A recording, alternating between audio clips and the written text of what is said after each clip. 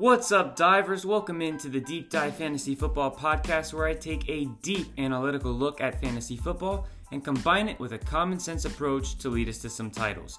I'm your host, Brandon Gabor, and before we get started, remember you can follow me on my main platform being Twitter at DeepDiveFF, Instagram at Deep Dive Fantasy Football, YouTube at Deep Dive Fantasy Football, even TikTok at Deep Dive FF.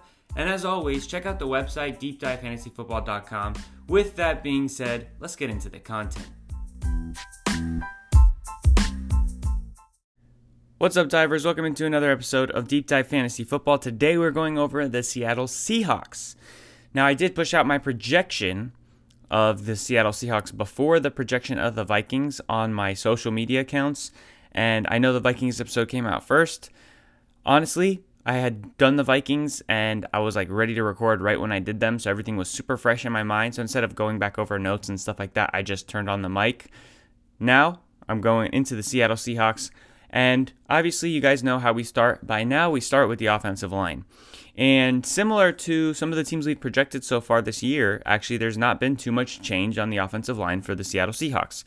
Now, they've added some super deep shot guys that maybe might make the team better, but I'm not really going to project something like that. So overall, we're looking at the offensive line being pretty similar. The skill positions.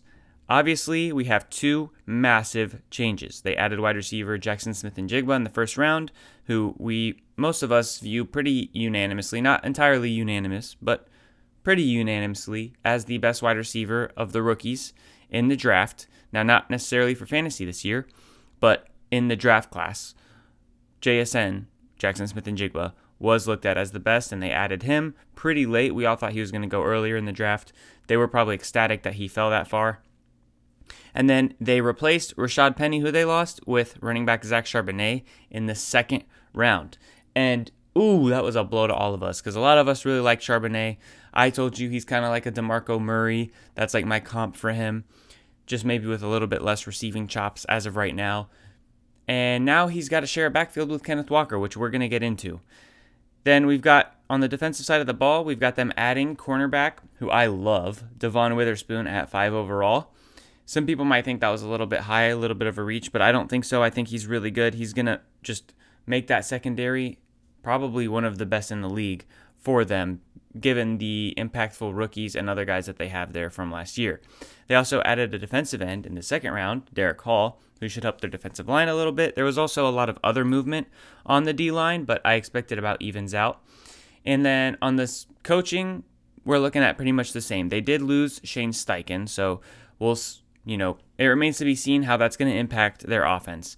But other than that, coaching is the same, and Pete Carroll, for the most part, is the one who makes a lot of the decisions there. So, yes, Shane Steichen definitely helped Geno Smith, and we'll see if Geno Smith's able to continue that or if he's going to take a step back without Steichen. There's a lot of interesting directions that we can look at this team and take things. So we're going to talk those all through, and I'm going to tell you why I came to the conclusion I came to. So, first, let's look at their overall plays last year. They had 998 plays last year. That was 11th worst. That might catch you off guard because Seattle had a good offense, and Geno Smith was looking really good, and they were producing points for fantasy. Kenneth Walker was a stud. Lockett, DK, they were doing good as well. Geno was good. So it might catch you off guard. But a lot of their points were funneled into those players specifically, however, and they were pretty good in the touchdown category. But for total plays, they didn't really have that much. They didn't even reach 1,000. That's in the NFC South bucket of the Falcons and the Panthers, who were under 1,000. So it's not great. I do think that that's going to go up. And there's a few reasons I believe that. But first, let's look at their pass run rate from last year. And that was 57% of the time they passed the ball, 43% of the time they ran the ball. Now, their defense got a little bit better. They added Devon Witherspoon, added Derek Hall. A lot of their impactful rookies are going to go into their second year, might get a little bit better as well, but we know they're probably not going to get worse from their rookie year, hopefully. So their defense is probably getting a little bit better. They added another high pick at running back. Now, yes, JSN, a wide receiver, which would make you think, hey, they're going to pass the ball more, was also added even higher than that. But I think that the way that Pete Carroll's mind works is he's a tough, hard-nosed football, run the ball down people's throats kind of guy.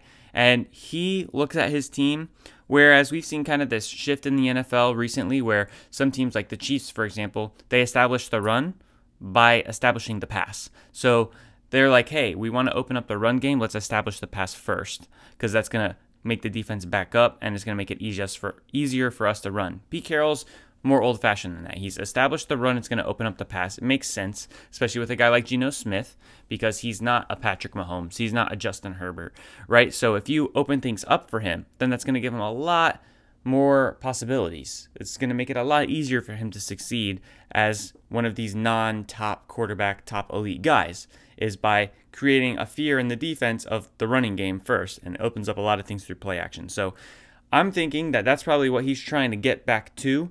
Not that there's anything wrong with what they did last year, but I do think that he very much prefers run-first mentality. Now, despite all of that, I only have them running a slight bit more. I have them running instead of 43% of the time, 44% of the time. Why? It's because of that addition of Jackson Smith and Jigba. That's the biggest reason. Because when you're thinking about it, like, they have three of the better wide receivers. They might have the best trio. I'm trying to run through my head really quickly. They might have the best trio of wide receivers in the NFL outside of possibly, I would say the only ones that would give them a run for their money if Jackson Smith and Jigba ends up being as good as we think would be the Bengals with Jamar Chase, T. Higgins, Tyler Boyd, and then maybe the Bucks. It depends on how much you like Russell Gage and if you still think Mike Evans is going to be as good as he has been still, because then you've got Mike Evans, Chris Godwin, and Russell Gage. But it's up there. It's definitely up there with like the trios in the NFL at wide receiver.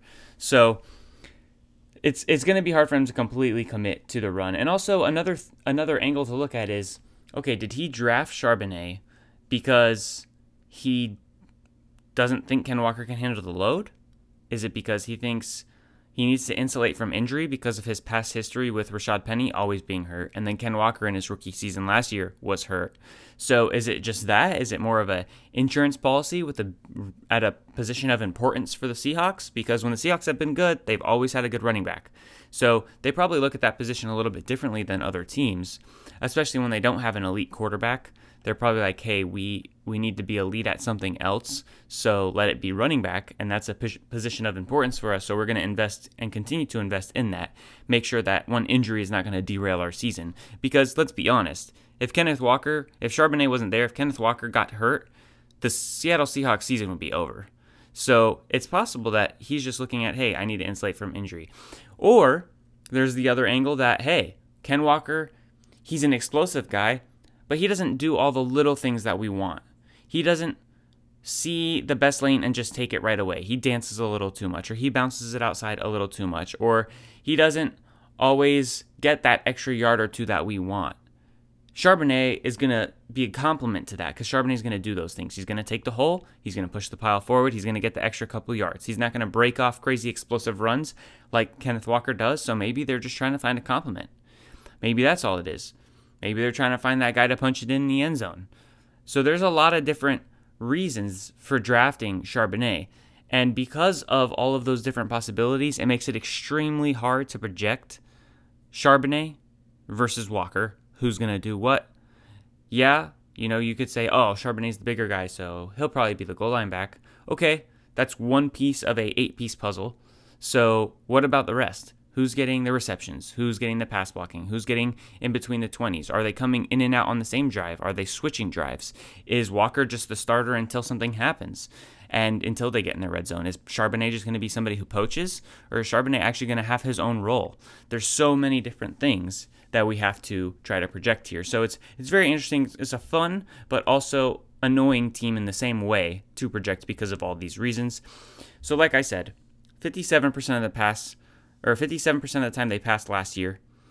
This year, I'm projecting 56. So just a run-heavy team a little bit more. Now, they're still passing more than they're running, but I just think that they're going to run a little bit more. I'm increasing their plays from 998 last year, which was the 11th worst, to 1,018. Their defense is going to get better. They're probably going to be a little bit more efficient. So I think they're going to be their offense is going to stay on the field a little bit better, or even when it's not necessarily staying on the field better, they're also going to have more plays over the same distance. So what I mean by that is, hey, if they're running the ball a little bit more and they're getting more out of the runs, because think about it, if Ken Walker is a boom bust type of runner, which he absolutely was if you look at it. If he's a boom bust type runner and he has 2 bust runs in a row, and it's now instead of, first and 7 and then second and 4, or I'm sorry, second and 7 and third and 4 from 2 like okay decent runs, if he's got some bust runs in there, it goes from first and 10 to second and 10 to third and 9 or third and 11, and then now you're passing the ball and getting off the field. That just took away a whole bunch of potential for you to have plays there because of something like that. Now, when you have Charbonnet, who's, if Walker continues to be that way, if he continues to be boom bust, and they're like, hey, you know what, we want some more consistency, let's throw Charbonnet in there sometimes, and Charbonnet's able to grind that down to second and 7, third and 4. Oh, now they get a completion. Now the drive's still going. Stuff like that. Then all of a sudden, Charbonnet might not be averaging more than Kenneth Walker because he doesn't have those big plays, but he might be a lot more clutch and a lot more important to the team because every stat needs context. And so, especially if he ends up getting used at the goal line. So Charbonnet to me is actually, if I'm going to draft one of the two, it's probably going to be Charbonnet. Because I just think he's going to be cheaper. I mean, there's no way he's not cheaper because Kenneth Walker was already so good last year and everybody saw it in the NFL, so he's going to go higher.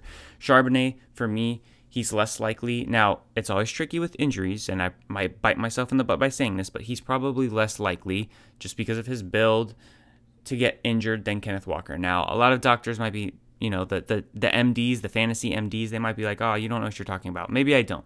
But I'm just saying, if I had to place a bet on who was to get injured, which is not anything you would ever bet on, but I'm just painting a picture here, I would obviously put my bet on Kenneth Walker. Now, hopefully nobody gets injured, and hopefully they have a great season. But I like the discounted price for Charbonnet for what could be very similar production, if not more. That's the difference to me. So with that said, we're going to actually get into the projections itself now after talking through some of the situations in the running back room. Obviously, we'll get to the wide receiver room and all that stuff as well. But we're going to start with Geno Smith. So he's got 570 passes to work with for me because if they're having 1,018 plays and on offense and they're passing 56% of the time, that's going to be 570 passes for Geno Smith. First, let's knock out the rushing. He is actually a pretty decent rusher, not crazy in touchdowns, but he's pretty good with yardage. So I got 65 carries for 350 rushing yards and 1 touchdown.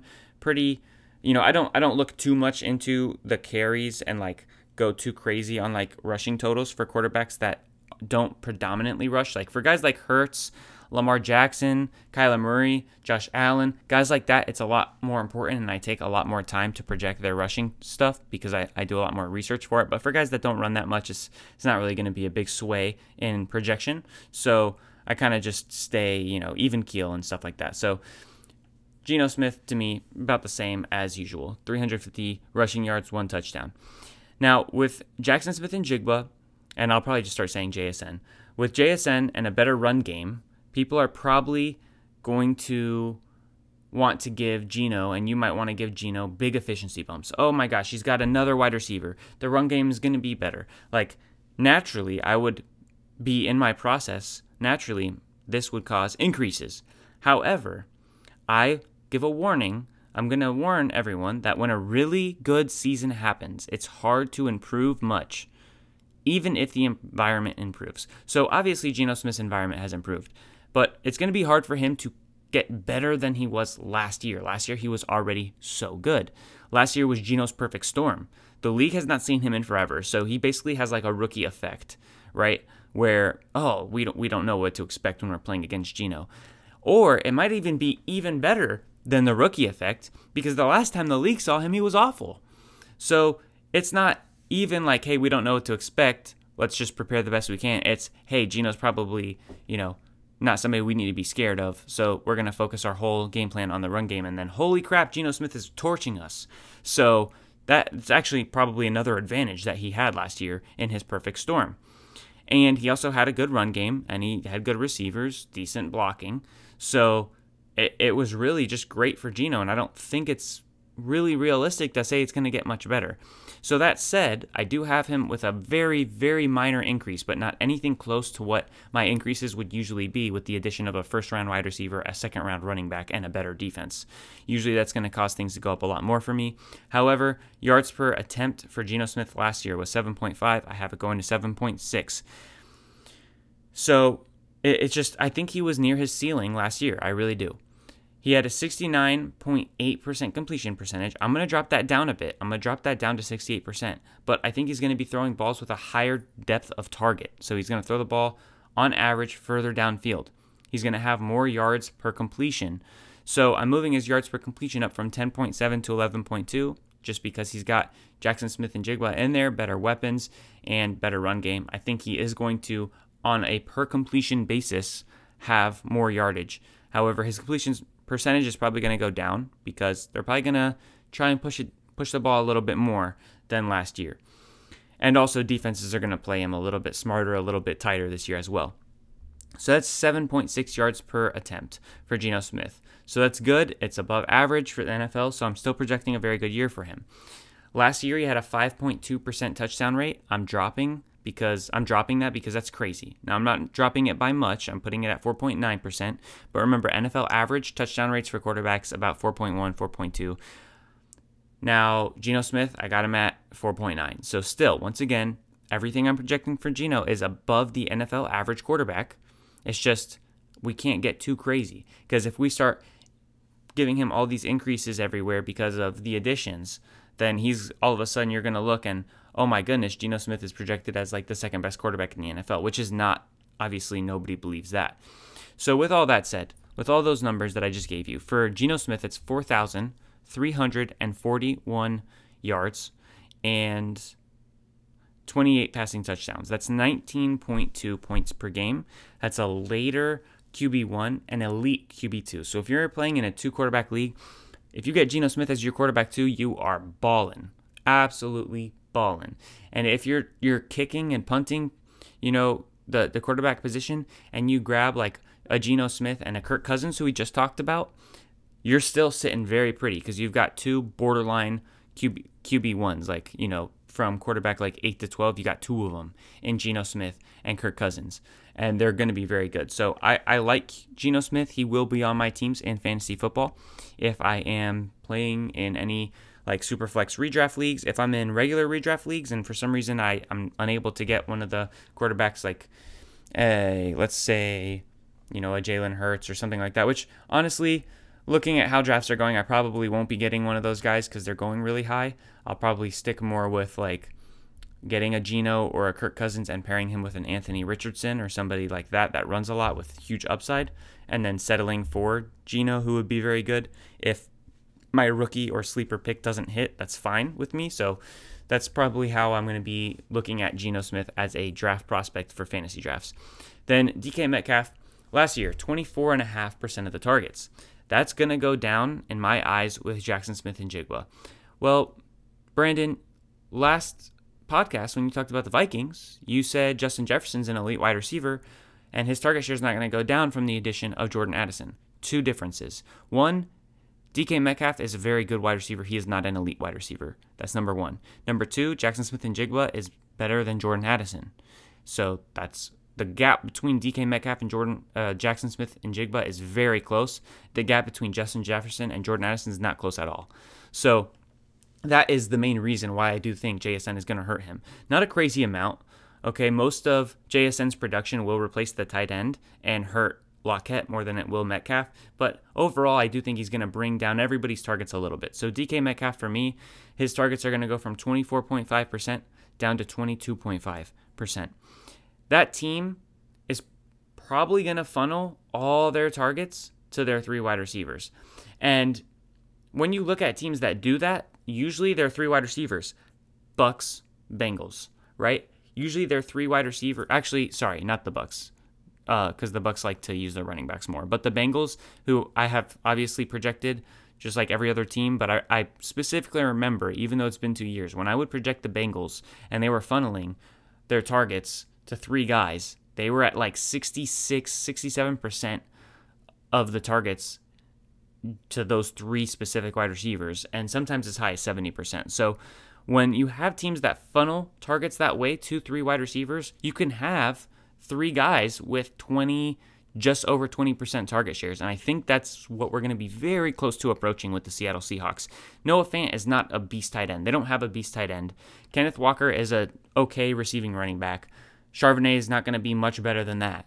So if they don't have an elite receiving running back, they don't have a great tight end, and they've got 3 really good receivers, it would make sense for them to kind of change over to this 3 wide receiver type of like bulk target share offense, and 3 wide receiver sets a lot and a lot less tight ends. So I think Seattle coming close to that is going to have DK Metcalf at 22.5% of the targets. I think they're going to have Lockett at he had 21.5% of the targets last year. Lockett did. I think he's going to be about 18%, so close to that 20% mark. And I think JSN is probably going to be around 16%. So overall, if you're adding them all together, I've got their 3 receivers at 58% of their targets.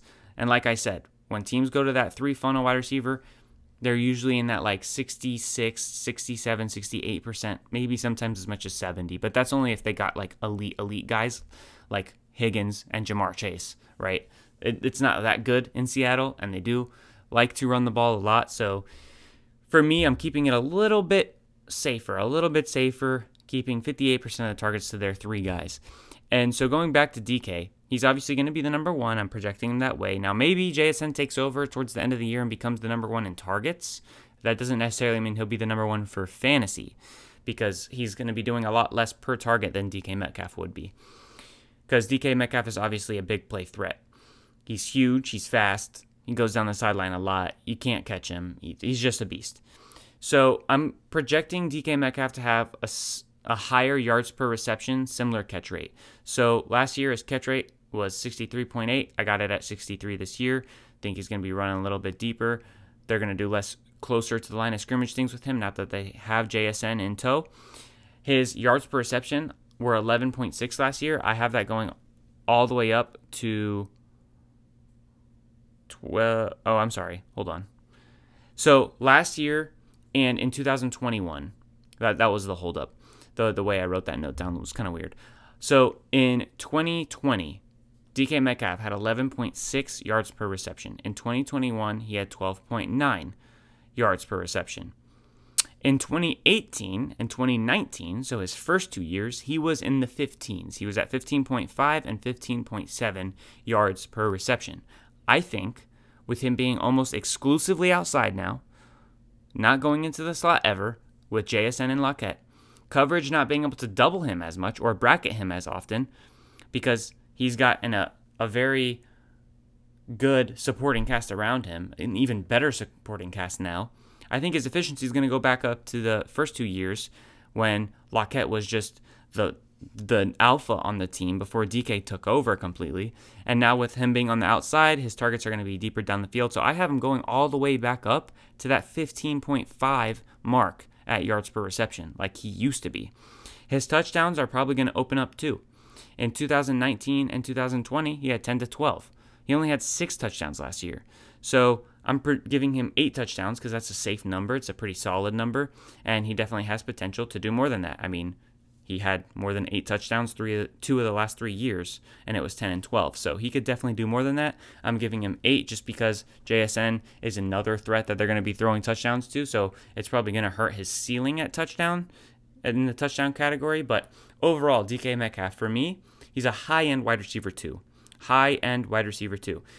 I have him for 128 targets, 81 receptions, 1,252 receiving yards, and 8 touchdowns. Like I said, that's 15 points per game, high-end wide receiver 2. And I'll just tell you real quick something I did with DK in a dynasty league.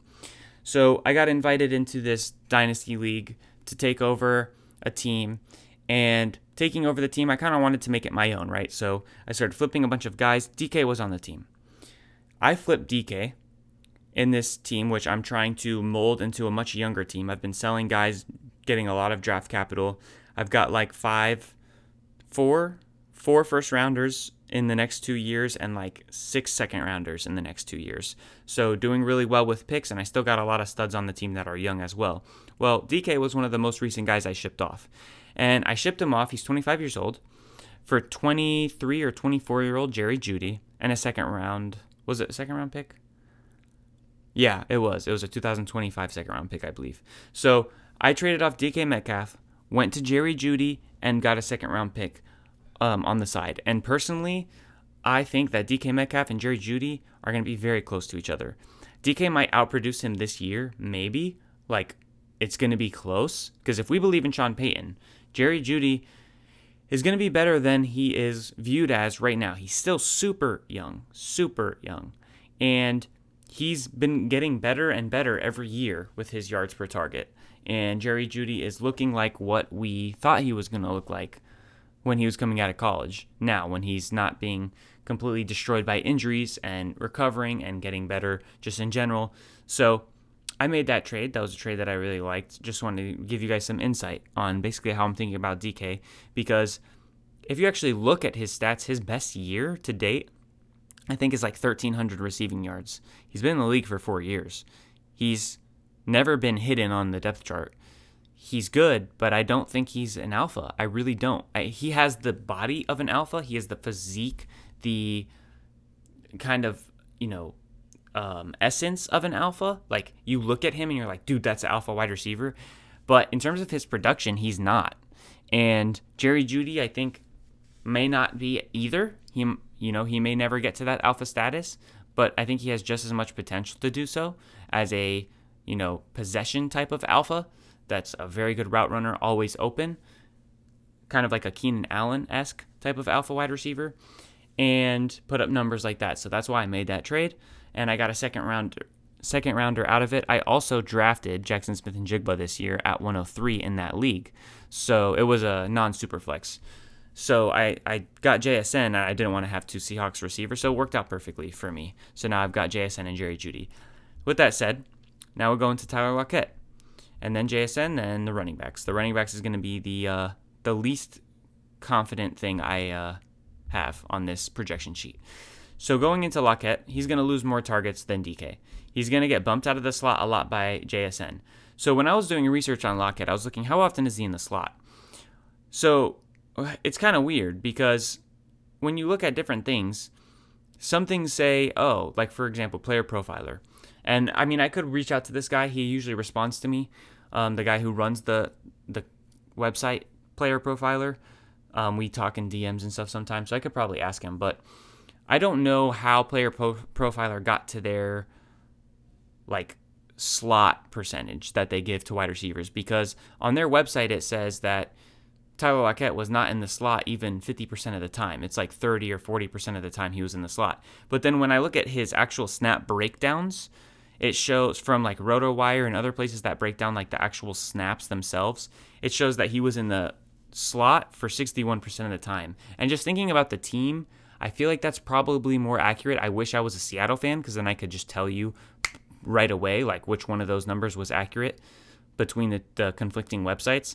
But I'm pretty sure that Lockett was in the slot a lot. So I'm going to go with the fact that knowing he was in the slot a lot, seeing him in the slot when I was watching Seattle a decent amount of the time, he's going to get a hit in his targets from JSN taking over the slot role.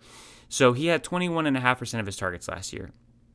I'm projecting about 18% this year. I have DK Metcalf losing 2% of his targets. I have Lockett losing 3.5% of his targets to JSN. JSN, the rest of the targets he's taking is from the third wide receiver role, plus some from the tight end. He had a 71.8% completion or catch rate. I'm bringing it down to 68%. He had a 12.3 yards per reception. I'm bringing it up to 12.7. So catching a little less often for a higher clip. So pretty much same efficiency for Lockett, just a little bit more down the field. He had 8.8 last year yards per target. I'm bringing it to 8.6 this year. He should be able to get deep more, but his age is also creeping up. He's 31 years old. So I think that's going to kind of prevent him from being more efficient than last year, because usually the addition of a guy like this is going to help the efficiency of the receivers around him. But I think the age creeping up on Lockett is going to kind of counteract the addition of JSN. So he's going to be similar in efficiency. His role is just going to be different. So just know that with Lockett, the drop could be coming, and now they have no reason to force him into a role because they have his replacement. Now, not replacement in style, but replacement in, being the number 2 wide receiver. So they're not going to force anything that Tyler Lockett is doing because he's got capable people behind him now. So that's some risk. He's got some risk that he's carrying all of a sudden. His touchdowns have been pretty consistent, but he's probably going to lose his slot touchdowns. I'm projecting him for 7 touchdowns for a total projection of 103 targets, 70 receptions, 886 yards, and 7 touchdowns. He's a flexible wide receiver. I have him at 11.8 points per game. Now, Jackson Smith-Njigba, he's still my number 1 dynasty rookie wide receiver. Now, for redraft purposes, I have Addison above him because the availability of targets for Addison is going to be much, much better. And the Vikings it's not even in terms of target percentage of the team that Addison would be getting versus JSN, but also the fact that the Vikings throw the ball way more than Seattle does. So that's why I have Addison in redraft higher, but for Dynasty, JSN, I'm sticking with the process of evaluations and not overinflating first-year impact or overinflating team situation, and Jackson Smith-Njigba is going to be my number 1 Dynasty rookie wide receiver, or he already is. And I think he's going to get about a 16% target share. Tight end last year had 24% of the targets as a position from the Seahawks.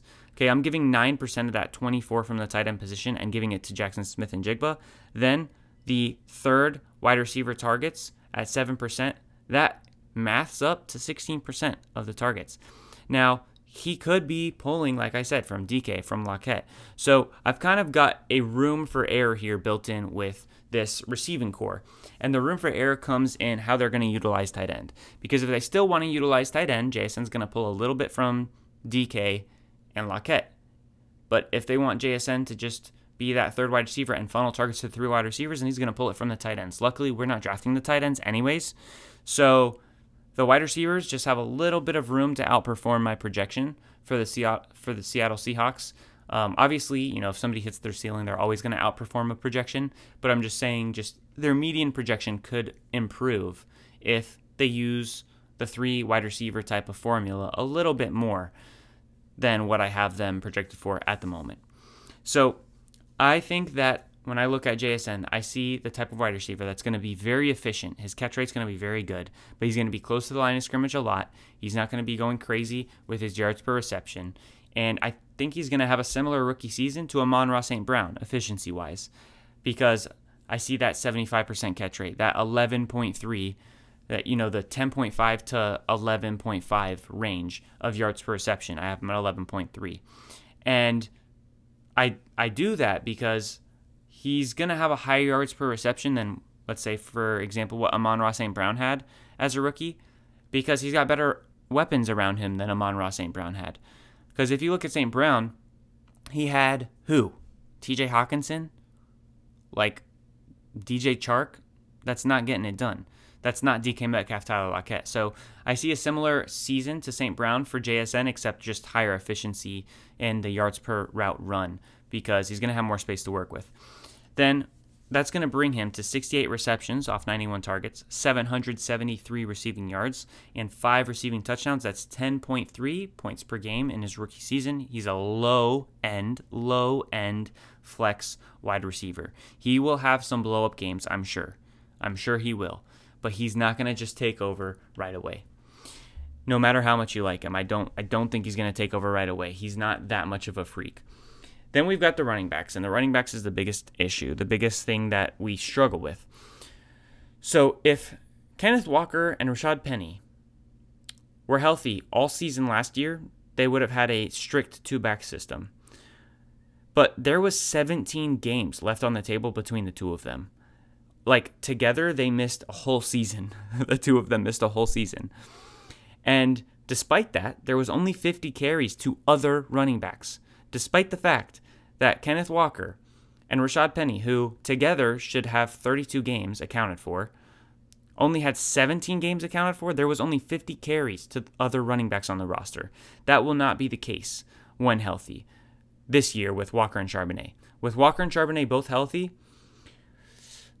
I think I'm projecting right now Walker to be the between the 20 guy because you want that explosiveness. But I think once they get into the red zone and stuff, that explosiveness is not nearly as important. It's not going to have as great of an impact, and they're going to be more worried about finishing that drive. And I think that's when they bring in Charbonnet. I think he's going to be their third and short, their goal line, and their, if they're backed into their end zone, their own end zone, they're probably going to use Charbonnet to get some breathing room because they don't want Kenneth Walker to get a safety for them because he dances a little too much or is a little bit less decisive than Sharbs. So I'm going to start calling Charbonnet Sharbs just for short.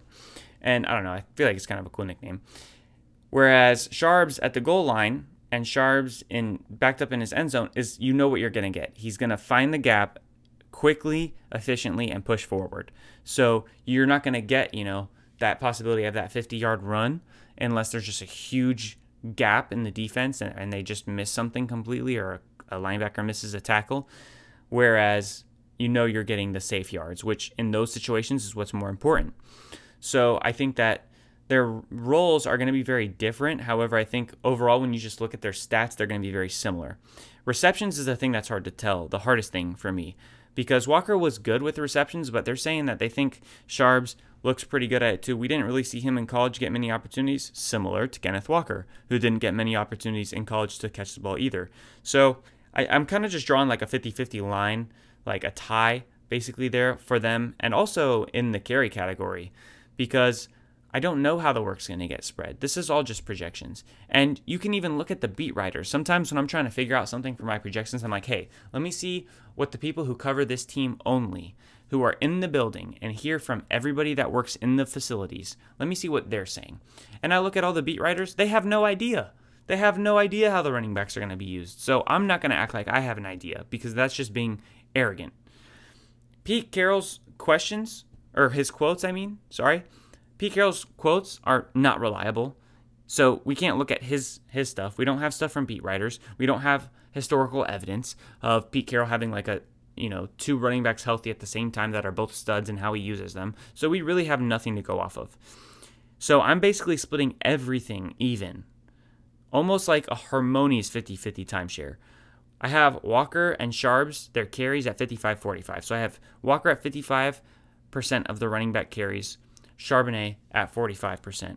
I'm giving them the same amount of touchdowns, the same amount of targets. There was 11 rushing touchdowns last year. There's definitely going to be more because I expect a decrease in passing touchdowns. I think they're going to run more efficiently in the red zone. I think they're going to be more likely to run the ball now that they have a more reliable runner in the red zone with Charbonnet.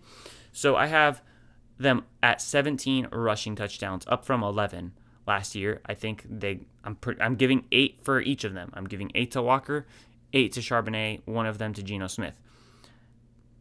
For Kenneth Walker, he had 4.8 yards per carry, or he had 4.6 yards per carry last year. I'm giving him 4.8 because the receivers are a little bit deadlier, might give him a little bit more room to work with. I've got him at 29 targets, 21 receptions, 150 receiving yards, 1 touchdown, and then 210 carries, 1,008 rushing yards, and 8 rushing touchdowns. So remember, for Kenneth Walker, I'm projecting 4.8 yards per carry. That's 11.2 points per game overall for Kenneth Walker. He's not somebody I'm too excited to draft. Now, Charbonnet, I have at 10.2 points per game, so 1 point per game less than Walker, but I'm excited to draft him because he's going at a way cheaper cost, and he's probably going to get similar work. I have his yards per carry much higher than Walker's. I have him at 5.3 yards per carry because he doesn't dance, he doesn't question things, he takes what the line gives, and he pushes. I've also got him at 8 touchdowns.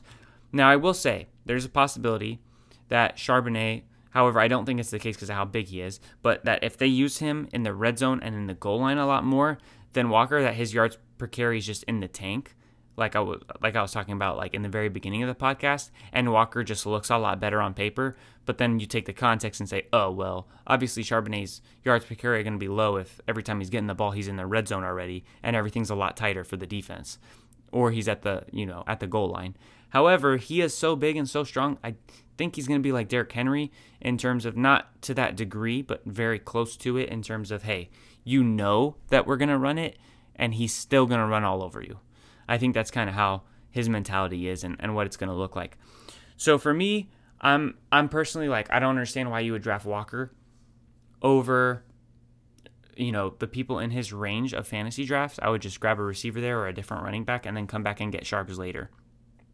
Also, a good guy to compare to these two running backs is David Montgomery. David Montgomery, I have projected very similarly, and you can get him later than these guys for very similar production. He doesn't have the ceiling or the potential that Charbonnet has, but he is probably going to have very similar production if something doesn't happen injury-wise to Kenneth Walker. So for me, I'm taking Charbonnet, yes, but I'm also taking Monty kind of in that same range, maybe a little bit later. It just depends on the flow of the draft and what I think is going to happen, but I'm not really touching Walker. Overall, the projections for the Seattle Seahawks: Geno Smith, 4,340 passing yards, 28 passing touchdowns. DK Metcalf, 81 receptions, 1,250 yards, 8 touchdowns. Tyler Lockett, 70 receptions, 886 yards, 7 touchdowns. JSN, 68 receptions, 773 yards, 5 touchdowns. Kenneth Walker combining for just under 1,200 yards. Zach Charbonnet combining for just over 1,000 yards, so pretty close to each other. 8 touchdowns each. Well, actually, Kenneth Walker has 9 touchdowns because I got him 1 in the receiving game. With that said, that is the Seattle Seahawks. Hope you guys enjoyed it. There's a lot of different ways this team can go. It's going to be very interesting, very fun watch in the NFL, something I'm excited to see how wrong or right my projections are on this team because of all the different variables. Thank you guys for tuning in. Drop a rating, drop a review, share with a friend. You know the deal. I'd really appreciate it. Peace.